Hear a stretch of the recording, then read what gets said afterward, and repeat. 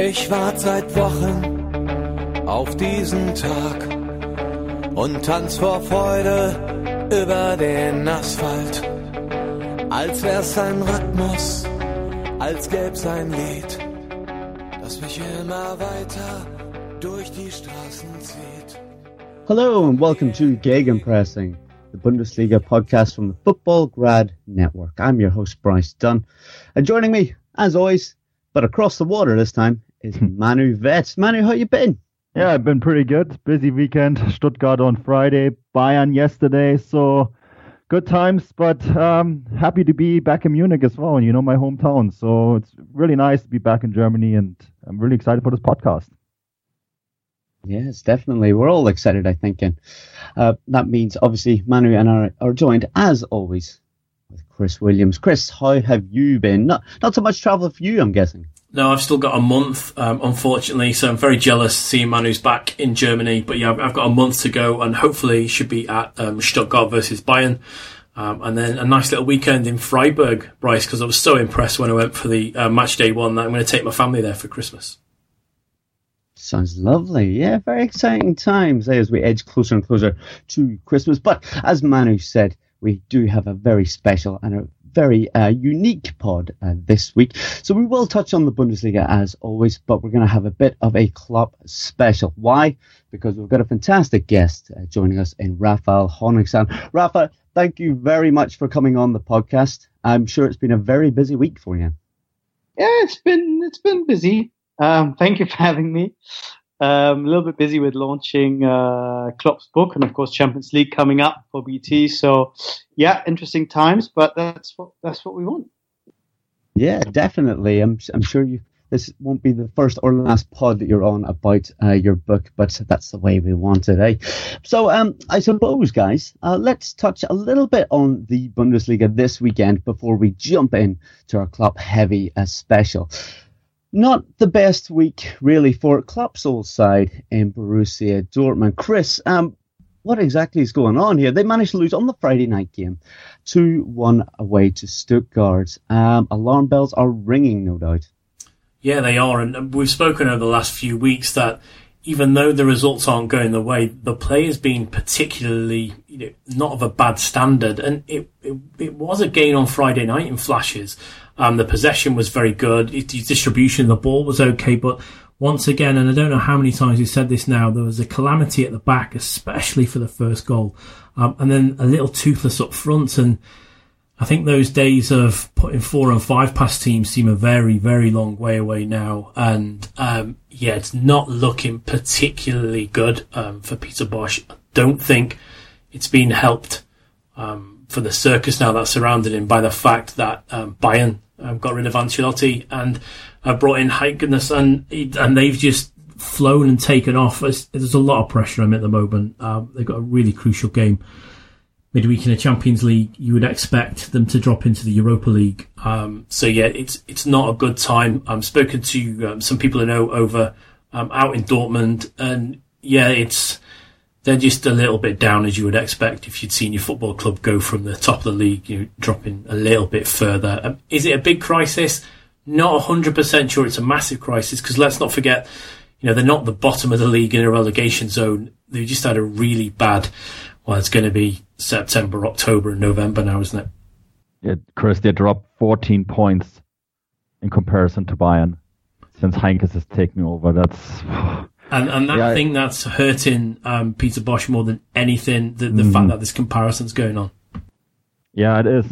But I was at this game and talked, as many people have. Marcel Schmelzer was the only one who actually talked to the press extensively after the game, and they seem almost clueless about what's going on. And there's all these questions asked, of course, by journalists about Peter Bosz, the lack of a plan B, the fact that he's training less than predecessors have done, and the fact that the amount of sprint numbers are down, the amount of average kilometers are down, and it feels like Dortmund are playing. They didn't actually play that badly. They just, as you said, they played toothless, and you never really had the feeling that they would score a goal in this game. So it's Yeah, I don't know. I would say it's definitely a crisis, and when you sense the way the officials reacted, Borussia Dortmund officials reacted after this game, I think they're not considering firing Bosz, but I don't know how many more bad results the fans are going to accept. There's a real sense when you look at Twitter, when you look at the media, that the fans had it with Bosz to a certain extent. Yeah, I mean, anyone that tunes into the podcast will know that this year we kind of predicted that Borussia Dortmund would have a good year, really kick on. Raphael, are you a little bit surprised just at the way that Dortmund haven't really, taken on the challenge to get to the top of the Bundesliga and really bring it to Bayern, especially when they've had a bit of a transitional start to the year? I think what's so surprising and what makes it so difficult for people to accept is the trajectory of Dortmund's problems, because going into the season there was a lot of doubt, there was a lot of concern that Bosz's system was not going to work straight away, the high pressing, the very high line that they seem to play, the change from the Tuchel style, change of personnel to a certain extent. But when they started so well, all these fears were allayed, and of course it combined with Bayern's complete loss of shape and drop-off in performances under Ancelotti. And I saw a lot of people in Dortmund quite confidently saying, okay, this is going to be Dortmund's first real shot at a title since 2012. And I myself believed it. And since they've fallen away so dramatically, and Bayern have rebounded as strongly as they have, it's much harder to kind of get your head around it, because I think we expected it to happen the other way around, a slow start and then gradual improvement as they learn to get adjusted to the system.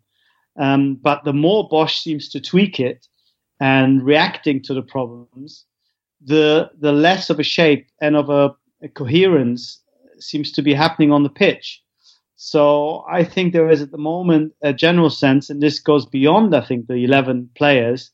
This also goes into the areas of Aubameyang and Mislintat and all the stuff that happens in the background of a club that is falling apart a little bit at the moment. And I think that is the big worry, that they're not just having a bad season, but having the sort of season where a lot of people seem to think, maybe I should move on, and maybe this is not really going to be a club for me where I can fulfill my potential. And that is the real worry, I think, for Dortmund.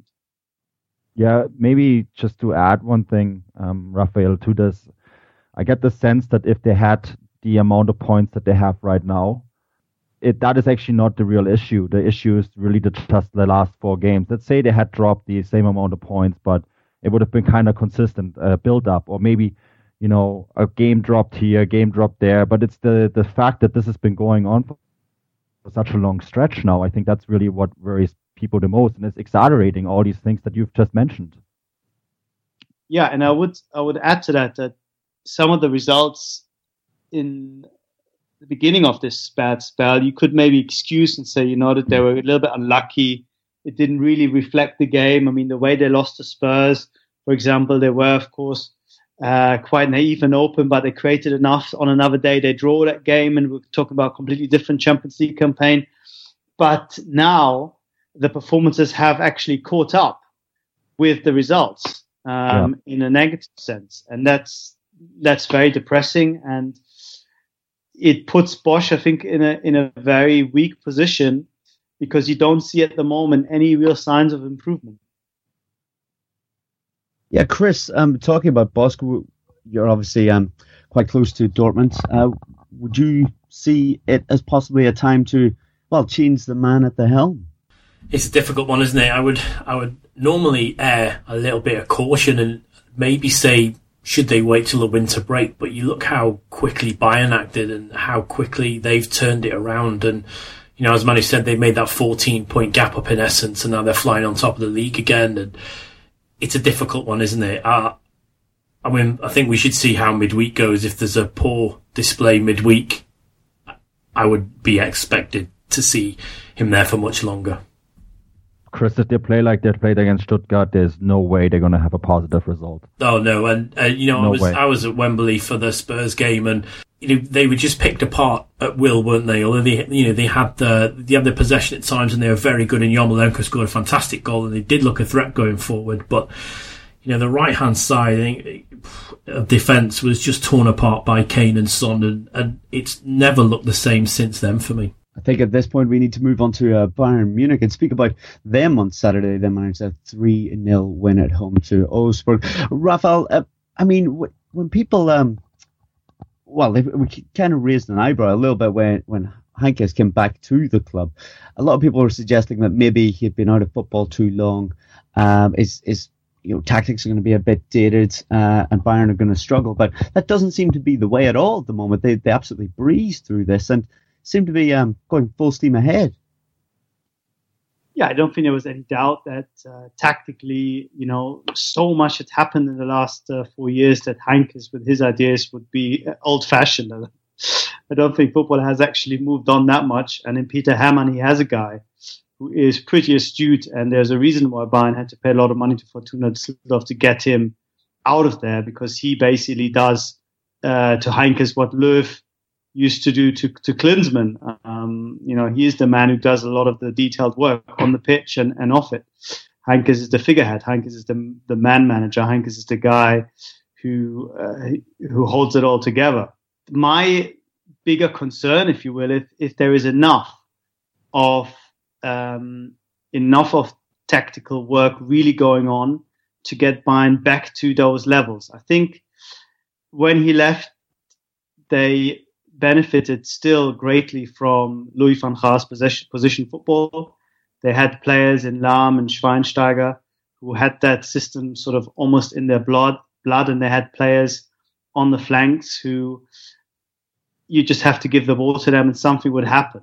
And then even when they played on the counter-attack, as they did so spectacularly well against Barcelona, they managed to adapt to different situations. I think with this team, which is a team that doesn't really know what kind of team it is anymore, I think to an extent, he's trying to set back the clock. He's trying to play 2013 football.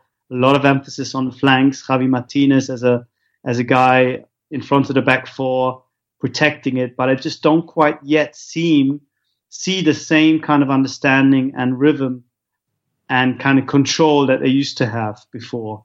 I think a lot of it has been lost. And I guess the good news is that he still has 3 or 4 months possibly to get it right before the really important games happen. So for Bayern, it looks very, very positive. They managed domestically to win all the big games. They've got one left in Dortmund in the cup. But at the moment, you don't even think that Dortmund will be competitive the way things are going. So Bayern have come from a situation where they looked as if they would have a disaster of a season by their standards to yet again being so dominant that they can really concentrate on the Champions League. So that bodes quite well for Bayern, but I really still need to see a bit more by way of collective improvement before we can talk of them, I think, realistically as Champions League challengers again. I think there's still some ground made up for that, and I think the Paris game will perhaps give us some clue just how quickly this team keep progressing, because so far not everything has been as convincing as the results. The results have papered over some cracks, I think. Yeah, I would definitely go along with that. I think I spoke to Mark Lovell yesterday at the Bayern game, and he said something I 100% agree with. If that same game, the first 30 minutes, would have been under Carlo Ancelotti, they would have been whistling and boos from the stands. Jupp Heynckes has a little bit of a bonus because of 2013, and I think that what he's done is he's really getting the best out of all these brilliant individuals.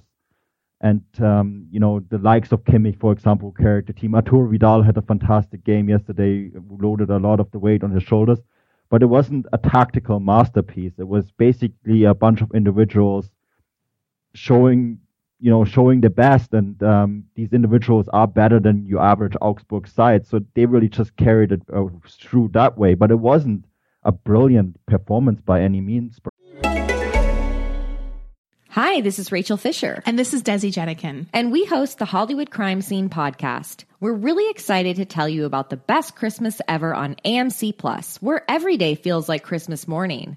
From new holiday favorites like Elf and National Lampoon's Christmas Vacation to modern and iconic family classics, you can spend the holiday season opening only the good stuff. And with new series, episodes, movies, and fresh content arriving every week, AMC Plus is the gift that keeps on giving all year long. Sign up today at amcplus.com. AMC Plus, only the good stuff. It wouldn't be the holiday season if there wasn't candy, right? Celebrate the holiday season with the Holiday Crush. They've sprinkled candy with a holiday theme and fun-packed challenges every week for 5 whole weeks, finishing on January 4th. The more challenges you complete, the better your chances of unwrapping delicious rewards. So, are you ready to crush the holidays? Play the Holiday Crush now. Download it from the App Store, Google Play, or Windows Store for free. Terms and conditions apply. Right.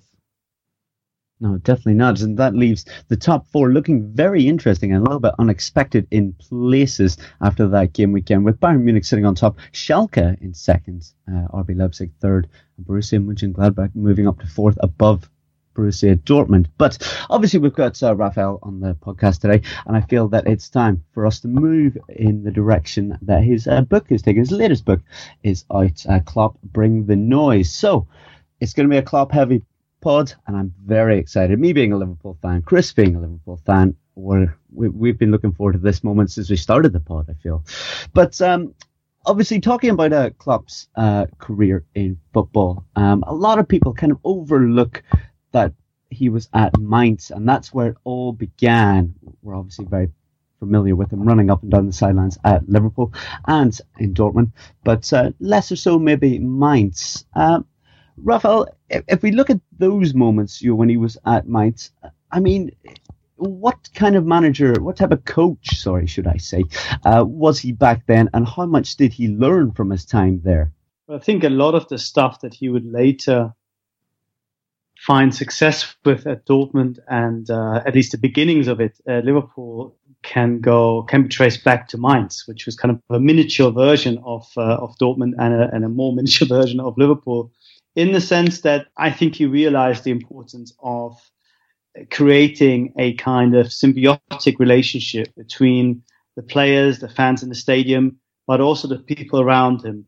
That success at that level, with those financial means, would only be found if everybody really bought into it. And family is not a word he ever used, but I think it comes down more to energy and to this ability to combine together, and in joining forces suddenly kind of free up extra energy that wouldn't necessarily be there.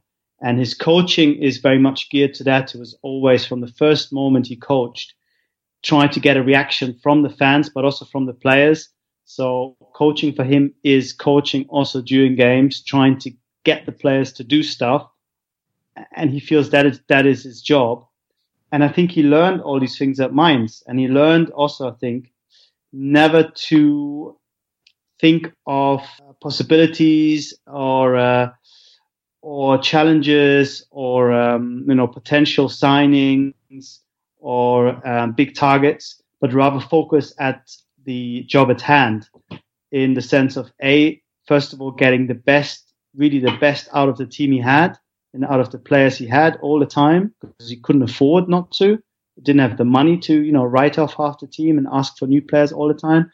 And also to really, even though it is a cliche, I think it's just 100% true for him to really take every game as it comes, and to get that every game as it comes mentality, drum it into the players, because that's, I think, half the battle won. If you take every game with a similar seriousness, whether it's Southampton or Chelsea, whether it's Seville or Hoffenheim, I think that gets you a long way to doing your job properly. And it's something it goes against human nature to a certain extent. I think we all sometimes like to go the way of the least resistance. But if you get somebody to be so ultra professional, to really try his best every single time, he I think lives that. He is the role model for that kind of attitude. And talking to players at all these three clubs, I get a sense that he's getting a lot of joy in instilling exactly that mentality at Liverpool, which has been so successful at Dortmund, and of course on their own sort of level at Mainz before that. Raphael, I think it's introduced quite early in the book, isn't it, where people at Mainz saw, and you've written it, they saw a coach behaving like the 12th man, effectively playing the game on the touchline. And this is a massive Klopp trait, which I think, we've seen at Dortmund, and I've certainly seen at Liverpool a lot. But I found it really interesting when I was reading the book that he was laughed at first. There's a bit where he's pronounced at the press conference, Klopp will be the coach here, and all the press laughed at him. So he was never a natural successor, was he, when he took over? Well, I think he would say he was a natural successor, and I think by now Heidel would say he was also a natural successor. But at the time, nobody could believe it. Nobody could believe that a player could just be a coach. I mean, it was basically unheard of, and certainly not a player who'd never done anything. I think it's one thing for Gianfranco Zola or for Ruud Gullit to go from player to coach, from one day to the next. But for Klopp, yes, he was the captain, but what had he done? And this is still a time in the mid-90s in Germany where players who were successful were then seen as natural coaches. I mean, it was clear to everybody that Klaus Augenthaler and Guido Buchwald and Lothar Matthäus and Karl-Heinz Rieder would be top coaches because they won the World Cup. Of course, they're going to be great coaches. And if you're a second division player who scored, 30 goals in his life and it's just this guy at the back, why would that make you a coach? I mean, so the idea, not just of Klopp, but sort of what he represented, was seen as ludicrous at the time. And I think one of his greatest achievements, in a way, is to change all that. Without him really being a trailblazer in saying, or in basically proving that it doesn't matter what kind of level you played almost, there would be no Tuchel, there would be no Nagelsmann. None of these guys would be anywhere near the Bundesliga if it hadn't been for Klopp's success. And I think that is one of his real big impacts that he's had that perhaps is still underestimated by younger people who've grown up with the Bundesliga being very forward-looking and modern and happy to give young players a chance. This is something that certainly wasn't around 20 years ago, or less than 20 years ago. We're talking about 16 years ago when he was made coach. Yeah, maybe one little anecdote from the time. I remember, I think it was still called DSF, Deutsche Sportfernsehen at the time. Mm-hmm. And they always used to, it was kind of like a soap opera, I guess, where they would very closely follow Mainz for the entire season, and Klopp would pick up players and drive them to training, and he was just one of the guys. And that's something when I watched it, and I was in my teens at the time still, I thought this is very different from all the other coaches that you mentioned, or certainly very different from what someone like Matthäus would have done. It was completely against the norm, but it was captivating in a way because he spoke the way he spoke to his players, the way he behaved. It was just one of the guys, really. And I thought that was like, whoa, this is interesting. I'm going to be curious to see how that follows. And I think that built a lot into this whole Mainz tradition and the way that the club became really almost like an alternative club for some time. Yeah, I think that's definitely true. I think his relationship was really a player coach for a long, long time. But what's also, I think, interesting is that Mainz then made it sort of part of their DNA, not necessarily to get these kind of managers in who were sort of, matey or anything, but actually to get managers in who played a system that the club wanted and then look for the right players rather than doing it the other way around. And that's something that goes back to Wolfgang Frank and goes back to Klopp and his way of working. And again, I think that was hugely influential in the way that football was being looked at, because it used to be always, certainly in Germany, about the individuals. If you had great players, then of course you won games, and the coach's job was just to be like an Ancelotti, just to keep everybody happy and make sure that the best players are on the pitch and run a lot. And the idea that you could win stuff by way of a system, or at least, be competitive. I wouldn't say it starts necessarily with Mainz, but Mainz, along with Hoffenheim, are really clearly one of the teams that made that thinking possible. And again, I wrote a little bit about Klopp and that whole sort of brand of coaching and Das Reboot. But I think without him and without what Mainz did, German football would have taken a lot longer to sort of reach modernity. He really, I think, has huge merit and huge credit should go towards him for helping Germany come to realize that football could be thought about in different terms. And it all starts with him at Mainz. And also played in a very different kind of way, right? Yeah, absolutely. The pressing, gegenpressing is interesting because I asked Pete Kravitz, his number 3, where does gegenpressing really come from? And he basically says, in a way, it's something that everyone has done for a long, long time. And in German, it's called Nachsetzen. Mm-hmm. So, you lose the ball, you don't switch off, you put pressure on the guy. But of course, it's a completely different story if one guy loses the ball, or if one guy loses the ball and then suddenly there's 5 people bearing down on the poor left back who just got the ball back. And of course, that's when it gets interesting, and that's when it becomes very, very complicated. Because if you don't do it properly, obviously you leave huge gaps, and it's a suicidal kind of tactic. So the way I think they perfected it, certainly in the third and fourth Dortmund season, made it suddenly, I think, a kind of realistic tactic. Before that, I think it was too avant-garde, too difficult to pull off, too draining in terms of the physical and mental demands. And it's only once you do it that people think, okay, here's a proof of concept. And even at Mainz, because they had terrible players, they scraped by. They came 11th twice, which was an amazing success, but then they were relegated. So I think you then still need to actually go and win something playing that way before people really think, this is actually a viable strategy for us.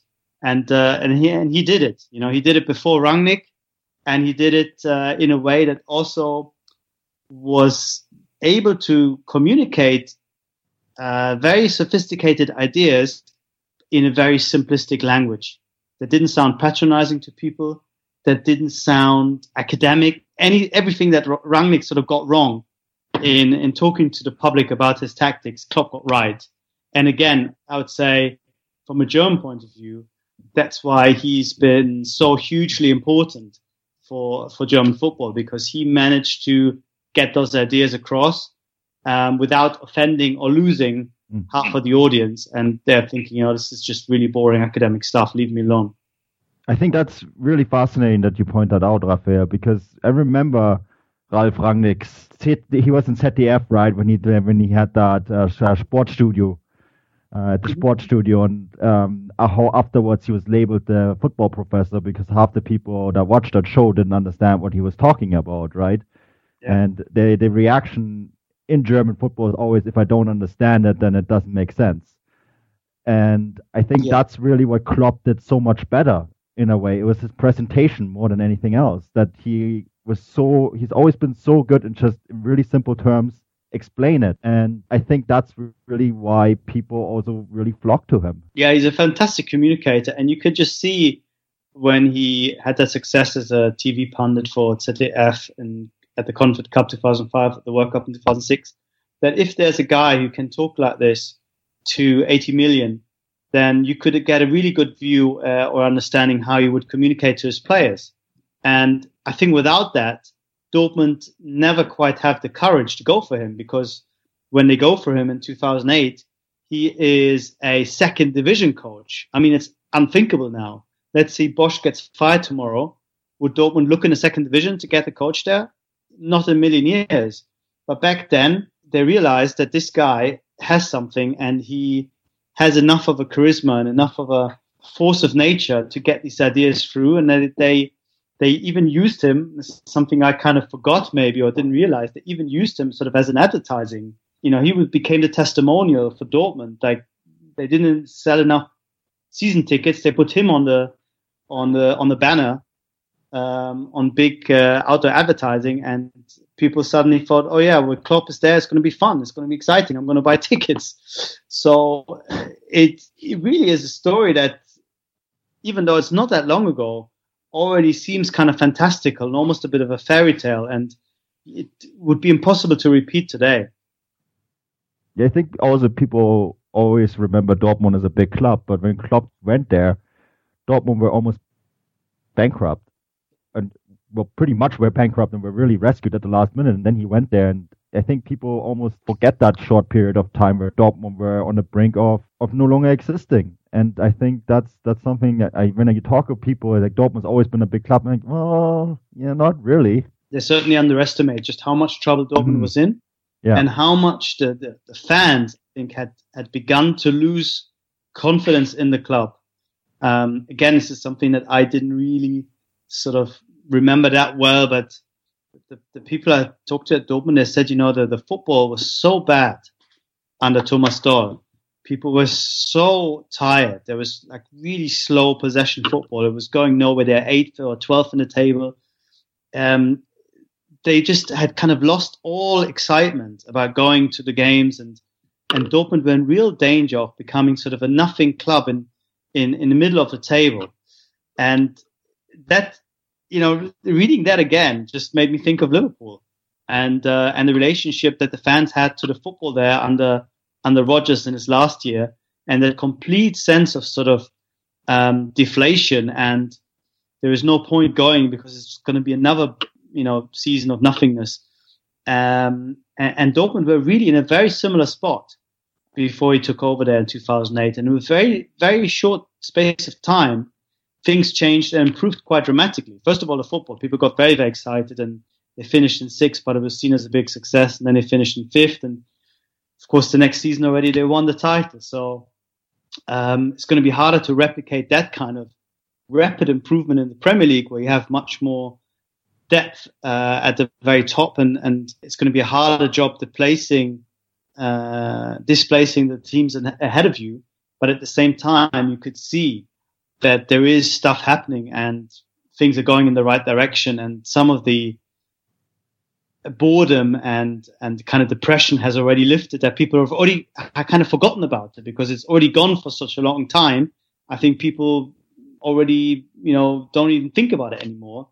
But it was almost as bad as it was with Dortmund before he got there. Well, that's it. It was in 2008 when Klopp joined Borussia Dortmund. Obviously, as you had said, Raphael, things weren't great under Thomas Tuchel, and they had finished 13th in the Bundesliga. But just to ask you, Raphael, taking it more from a Jurgen's point of view, did he feel a lot of pressure, a lot of stress? Did he worry much about how he was going to get on it? A club that were obviously in a higher position than what Mainz were, but also the fans were hoping that he would be almost, a breath of fresh air at the club. Did he put much pressure on himself? He doesn't strike me as a guy who puts a lot of pressure on himself or thinks of coaching in terms of pressure and worries and stuff. I really think he enjoys what he does. He enjoys working with players, and he has that really amazing ability to come back from a big loss, Sevilla in the Europa League or a big heavy defeat in the Premier League, and comes back and thinks, oh, that's so great. I'm in Anfield. I can train with these amazing guys, and we got a chance to win the next game in 3 days' time. I mean, that's really his way of thinking. I think it's informed by his experiences. Where he's been in many difficult spots and always found a way to bounce back. It's informed by his religious belief, I think, where he sees kind of a bigger picture and thinks, this is just football. At the end of the day, we're all really blessed to be doing this. There's no need to worry about stuff you cannot change that happened already. Let's concentrate on what we can do going forward. And he's got this unbelievably positive outlook on things, but positive in a more maybe authentic and genuine sense that we have seen from some from some managers who always seem to smile and have that kind of almost sort of California type fakeness about them, where you just don't really believe it. With him, you do.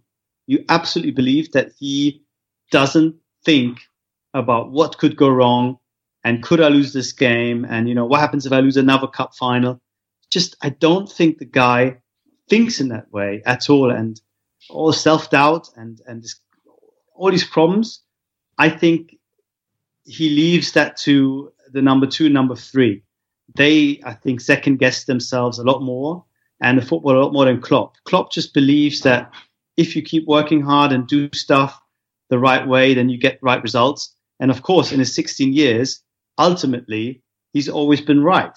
There's fluctuation, there are bad spells, there are big setbacks, but by and large, it's worked for him. And I think he has that tremendous confidence that comes from a guy who, for 16 years, basically has had success by and large. And even when he hasn't had success, doesn't go up twice on the last day of the season. Huge blow. You think Mainz will never get promoted again, but then the third time he does it, or he goes down and then doesn't come up, or he finishes 7th with Dortmund in his last season.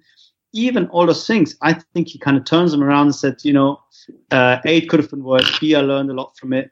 C, it taught me things to do differently, so it won't happen again. He is really, I think, in that sense, a very remarkable coach and very different to certainly a few coaches that I've discovered who put on a great show, but or you just know that they're quite insecure and second guess themselves all the time. And then they become very political and play little games to sort of fortify their own position and worry about a lot of these things. And he just does not. He just does not care. The guy is totally in harmony with himself. And that is a hugely attractive feature, I think, for anyone working with him, because you feel that it's fun working with a guy who is just so relaxed about himself. I just wonder, that last season at Dortmund, Raphael, that's maybe when they slipped down to 18th and things looked really dire. That was, I think, the only time ever I've seen press conferences with Klopp where he looked actually worried. And for a time, maybe even he didn't feel like he had the answers anymore. And that was, of course, also the impetus what made him decide to leave Dortmund ultimately. How do you see that time? I mean, it's a hugely interesting time, and Dortmund gave him a ton of confidence to get it right, to set it right. But it's just, I remember that so well, because I remember certain press conferences where he looked absolutely crestfallen at times. And yes, he always had that energy to get himself back up, but I just have it right in front of me, a picture right in front of me, where he almost looked a little gray and just had that really long face. And that was really the only time I've ever seen that. Yeah. Well, of course, you have to worry if you're 18th in the table. You cannot quite shrug that off after half of the season.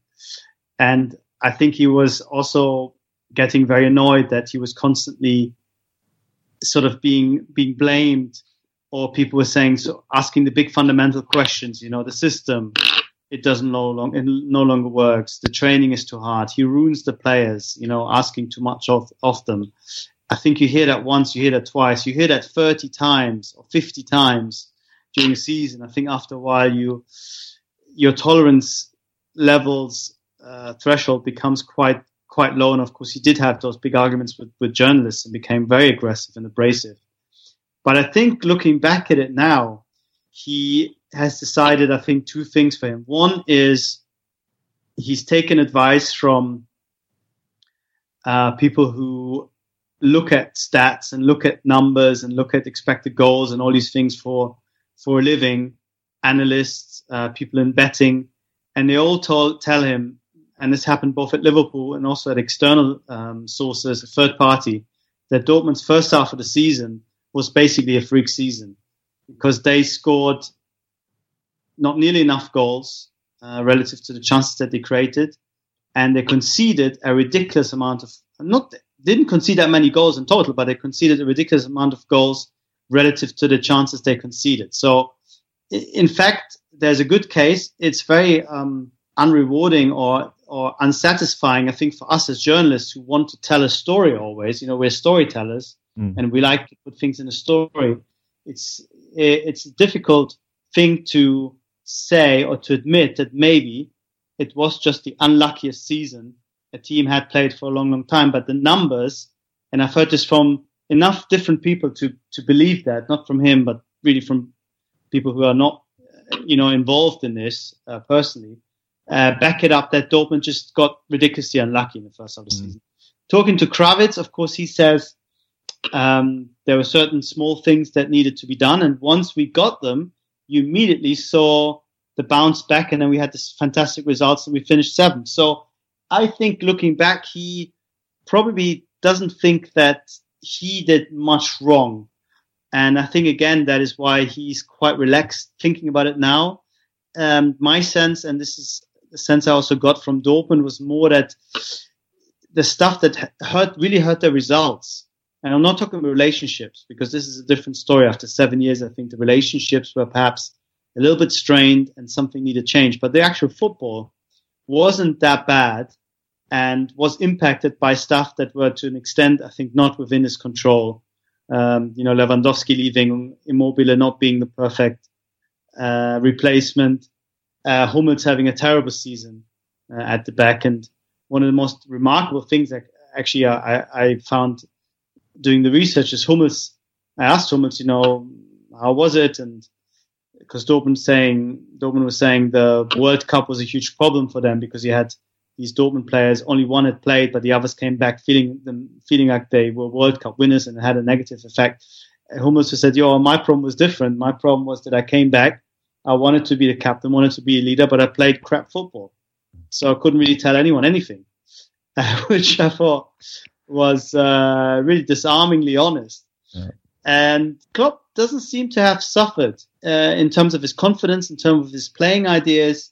I think he's kind of ticked it off as a kind of perfect storm, a set of circumstances that weren't entirely within his control, and it ultimately necessitated a new start.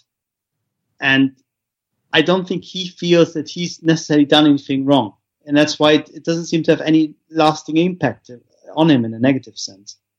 Raphael, do you think the fact he's got no lasting sense of him comes from what went before? Because in the book, I think one of the most captivating chapters of the book is chapter 11, 1, 2 and almost 3, where you get from the very first page of that chapter just the feeling in and around Dortmund when things started to get particularly good. And, it says that 80,000 punch-drunk, screaming supporters. And, I think when people think of Klopp in Dortmund, they think of these really good times. And do you think in a way that because he's got these memories to look back on, and they were so very good memories, and, it almost ended with the best memory of all, but, unfortunately, if they were beaten by Bayern Munich for Dortmund fans in that game, do you think he carries the success in his own mind because he thinks back to how well it was at Dortmund for those few seasons? Yeah, there's that. And I think there's another factor which surprised me a little bit before I researched it, is this idea that he's got, is that you're in it not just to win stuff, but you're in it to create stories.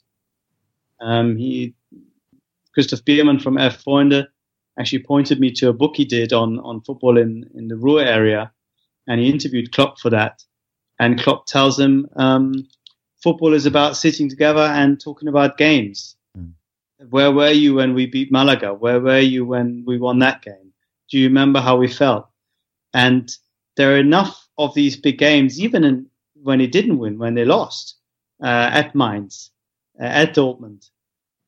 And now beginning, to build a similar kind of canon at Liverpool with the Dortmund games and the Man United games and the Man City game and the Chelsea games in the league.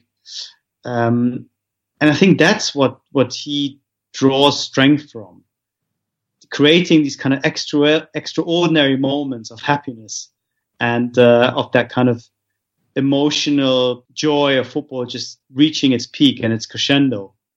And he wants to, all adrenaline junkies. He just wants to create that again and again and again.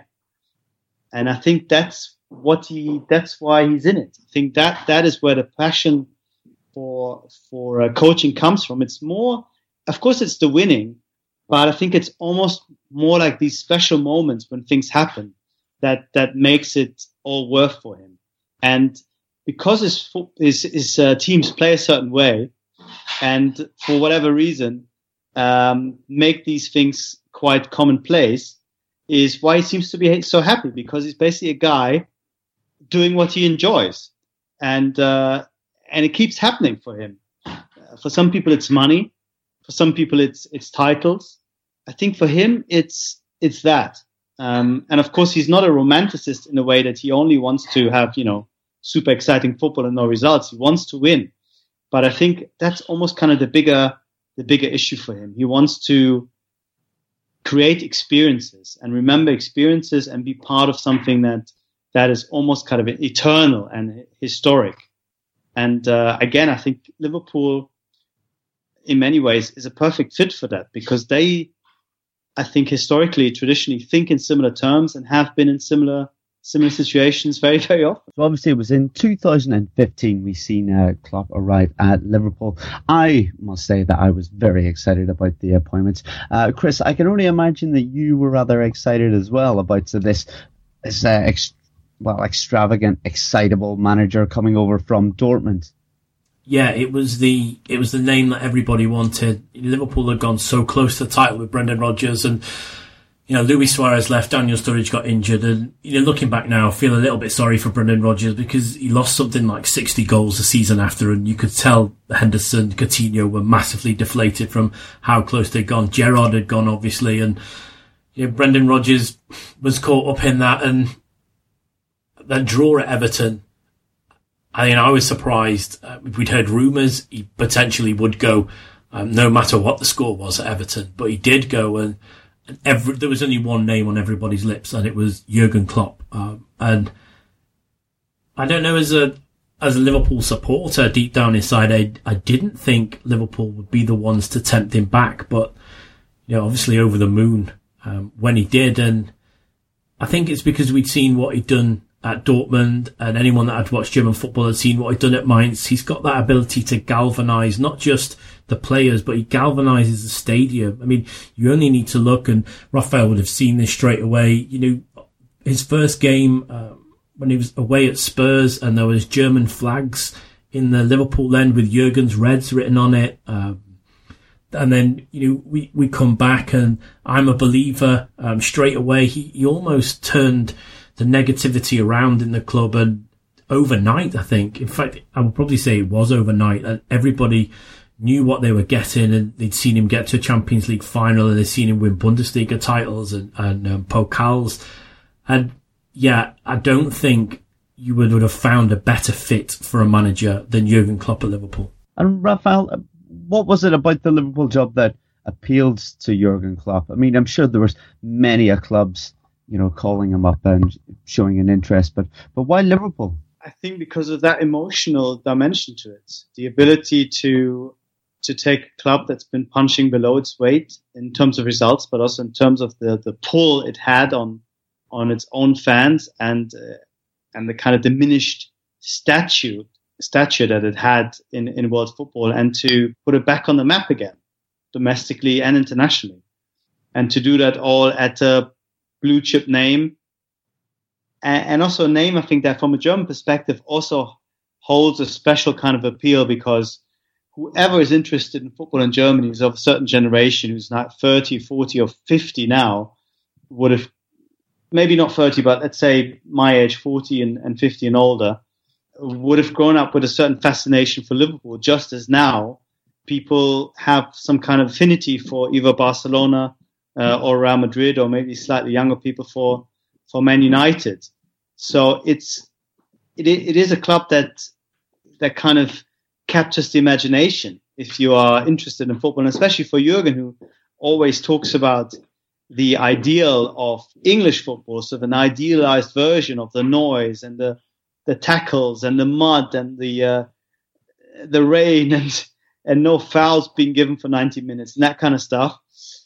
And of course, Liverpool might not actually have been as advertised when it comes to the atmosphere, for example, in the ground. And you could see him, I think, struggle a little bit to getting used to a reality that perhaps wasn't as exciting as the idealized version of it. But it's still enough of a pull and enough of a challenge, I think, to get him really going. And I personally think that it was a no-brainer for him and for the club. It's almost funny, I think, especially for us who have followed German football closely, that it was between him and Ancelotti for the job, because God knows what would have happened with Ancelotti in charge. You just cannot really conceive of him having any sort of real impact the way that Jurgen has had, with all the ups and downs, and the kind of momentum and energy that he has been able to create.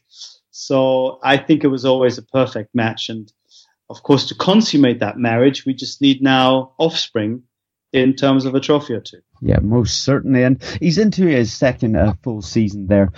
Yes, he mightn't be sitting at the top of the table with Liverpool, but I think it's definitely an improvement on where we were with Brendan Rodgers. Raphael, what do you feel needs to happen at Liverpool for them to possibly get the title? Is there anything that's not quite worked out or lacking there that you think that he will eventually put right? Yeah, I think it's obvious what's lacking. I think there are individual and collective issues, and there are issues in terms of the squad relative to some of the teams above them. I think Liverpool are playing catch up. They've been playing catch up in terms of squad and individual quality for a long, long time. In 2013, by virtue of an happy accident, they got very close because they had three front players who were at the top of the game, who were competitive, and you had a Gerrard on the pitch. But it wasn't quite enough. Now, I think you're coming back to that moment where up front, this is a team that can hold its own against the very best, can even have a big impact, I think, in the Champions League, but doesn't quite have enough quality throughout the squad to carry a title challenge realistically, in my view. So you need to strengthen. There's only so much, I think, a system can do for you if your goalkeeper is not quite top class, if you are struggling to have enough depth in the centre-back positions, if perhaps there isn't a real dominating midfielder who's real top class, but you have like 3 or 4 all on a similar level. I think it's testament to Klopp that he's managed to take players that others had written off completely and said they were never ever going to be good enough, and got them out there and they perform. I mean, Lovren, for all his deserved criticism, has done reasonably well under Klopp so far.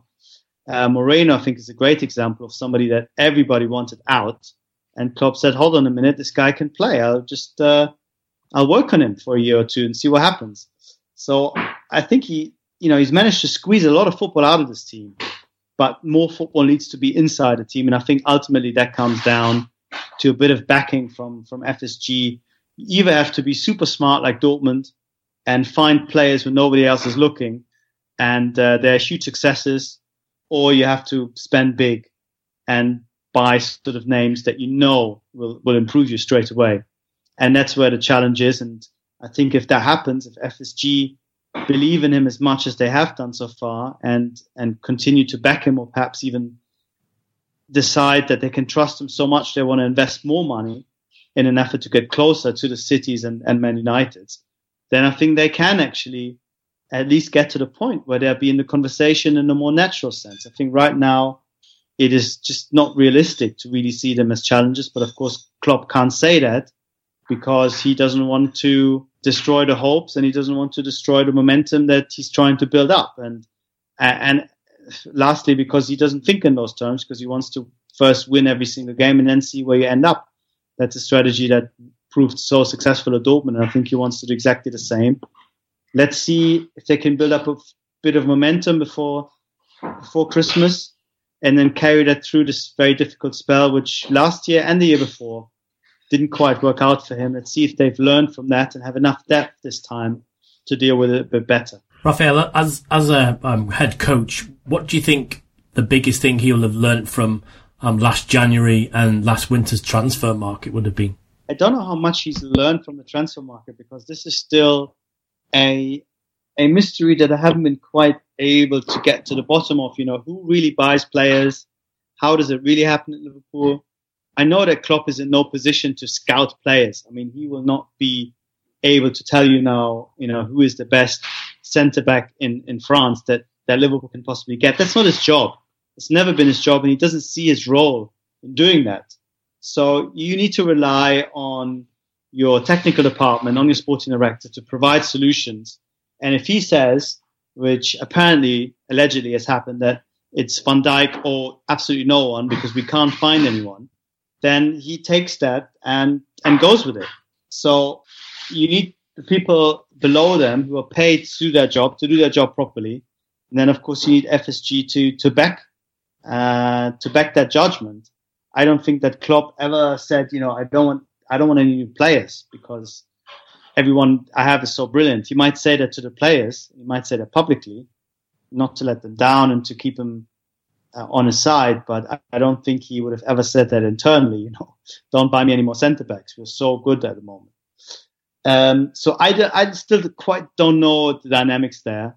So I don't think it's necessarily down to him what happens in January. It's down to the ingenuity of the technical department and of FSG's ability to turn people's heads. I think they've shown themselves quite committed, more than I expected, in the way they pursued both Van Dijk and Keita. Let's see what happens if they push as hard in January, what Southampton will say this time. I think you have a reasonable expectation to be quite optimistic that the outcome might be different. What he's learned himself, I think, according to Kravitz, is, as I said, the importance of depth, the ability to rotate. I think the fact that they're no longer in the League Cup is not something he's hugely worried about. On the opposite, on the contrary, I think he's reasonably happy. Again, I think they will use every opportunity to have a bit of a winter break themselves by going away for a few days and creating a winter break the way that most clubs do. I think sometimes that's overlooked when we say, England, no winter break. There is actually usually a winter break. It just happens a little bit later. And just manage those numbers of games a little bit better. And I think there's even signs of Liverpool becoming more complete in the sense that they become A, better in possession, and B, able to mix it up a bit more. They can play a bit deeper. They can play a bit more on the counter-attack. They don't have to, I think, correspond to that cliche of that super pressing team who just sort of press all over the pitch, which is never entirely true. But I think it's getting further and further removed from that. And they are much sort of smarter and more efficient in their decision-making. And I think that is the next step up for them, to be able to win at 85, 90%, even though he will never admit it because he doesn't want the players to think that way. I think that is a crucial way forward. And I think, for example, the Southampton game now is very encouraging in that respect because it was very professional. It was the sort of game that Bayern play against Augsburg when they're not really that on top of the game because they don't have to be. And they can save a bit of energy and then maybe really be at the top of the game when they have to be in the next game, which is against Chelsea or for Bayern in Champions League. So I think that is a very good sign of progress being made. Most certainly. Raphael, just one final question before we wrap things up. Where do you see Klopp's future then? Do you see him possibly going to Bayern? Because they like to go a knocking and get their ways. It seems, would it be the German national job? Would he possibly go to Italy or Spain? Well, I mean, he's told people close to him that he can see himself just coaching 3 clubs. That Mainz, Dortmund, Liverpool. It sounds like a sports movie kind of trajectory. Like Goal. Remember that terrible film series? Oh God, yeah. I think we all know what the soundtrack to that film would be because he's had the same song at all 3 clubs. Wait, but are you saying he's going to Real Madrid? No, not at all. No, I'm saying that. I mean, that would be I think, enough of a CV. If he manages to coach for 7 years, successively 3 times with similar success or success relative to the job, then I think he'd be very happy. I don't know if he thinks that far ahead in the future, realistically. I think he's happy that he's got the backing from FSG until 2022. They wanted to renew with him almost immediately, and he basically rebuffed them and said, come back when it doesn't rain quite as much in Liverpool. I want to think about this. And then he signed a new contract in spring. I think the next logical step for me would be to go and coach Germany. But that will only happen if in 2022 he feels his role in Liverpool is over, or if Liverpool fail, they need a change. I can see him staying a bit longer because I think 2 things could happen. A, if he does win the league, he becomes immortal at Liverpool, and I think then he becomes almost a Wenger type figure who can pick and choose his own terms and his own time of departure. Or if he doesn't win in those 7 years, I think he would have come close enough, often enough, for FSG to say, you know what, we've tried it a few times, you got very close, let's try a bit more. So I think there's a possibility that we will not see the end of his tenure just yet in 2022. Then afterwards, I think Germany is hugely attractive to him because A, it's a logical step. B, the language is a big issue for him. I don't see him going to Spain and Italy for that reason. And because also I think of the emotional connection. I mean, once, you think of it, at Mainz, you do it in front of, 30,000 people and a city of, let's say, 300,000. In Dortmund, you do it in front of 85,000 people and a city of 500,000, give and take, plus a few people in the Ruhr, plus a few German fans, a few million. In Liverpool, you do it in front of 52,000, but there's basically millions and millions of fans worldwide, and a city going crazy if you do it. And in Germany, then you do it for 80 million people. So I think if you're in it for big stories, if you're in it for emotions, for making people happy and all that kind of stuff, being a national coach is the logical conclusion to his own particular story. But I think he's got a bit of time left before he'll do that.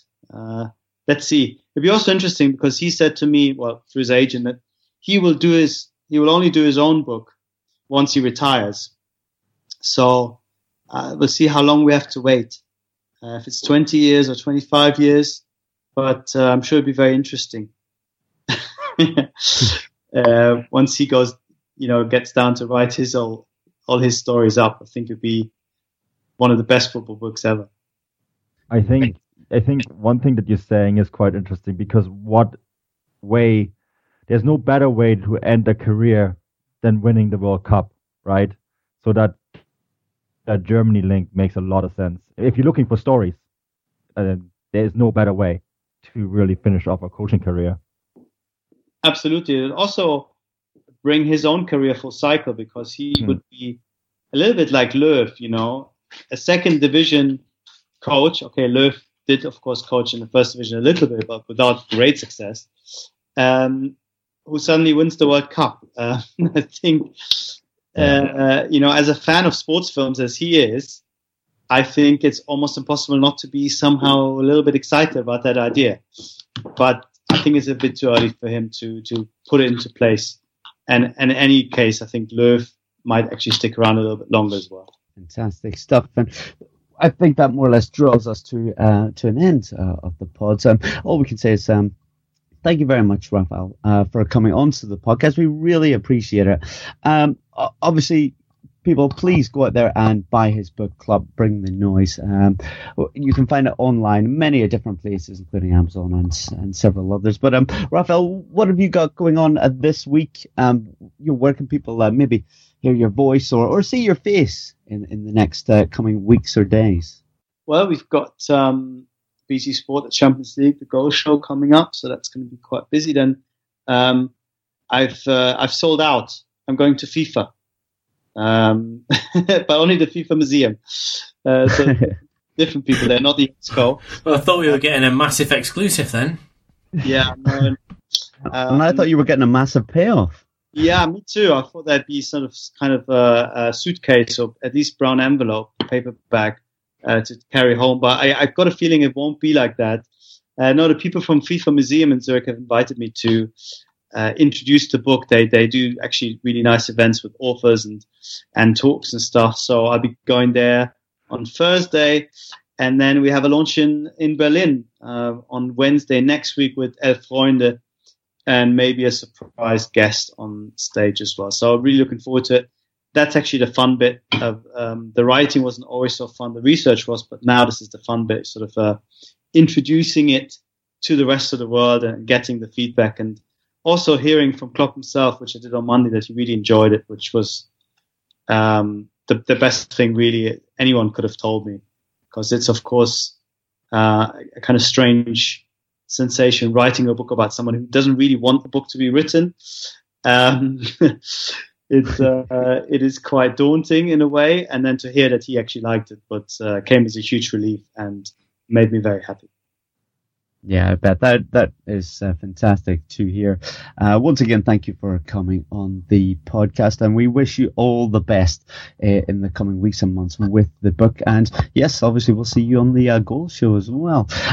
Guys, if you like the podcast, if you can just head over to iTunes and give us a bit of positive feedback, we greatly appreciate it. Apart from that, you'll be able to find an awful lot of content coming your way with Manu being now in Europe.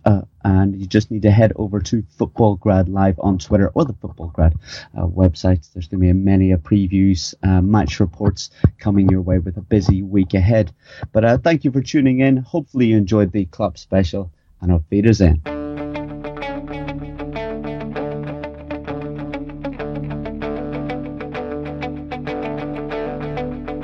Ich warte seit Wochen auf diesen Tag und tanz vor Freude über den Asphalt. Als wär's ein Rhythmus, als gäb's ein Lied, das mich immer weiter durch die Straßen zieht. Komm dir entgegen, dich abzuholen. We can get anything delivered from furniture to toilet paper. And now, adult beverages with Drizzly. Drizzly lets you compare prices from local liquor stores on a huge selection of beer, wine, and spirits, then get them delivered right to your door in under 60 minutes. And right now, Drizzly's giving all new customers $5 off their first order. Just enter promo code EASY5 at checkout. Download the Drizzly app or go to drizzly.com. That's DRIZLY.com.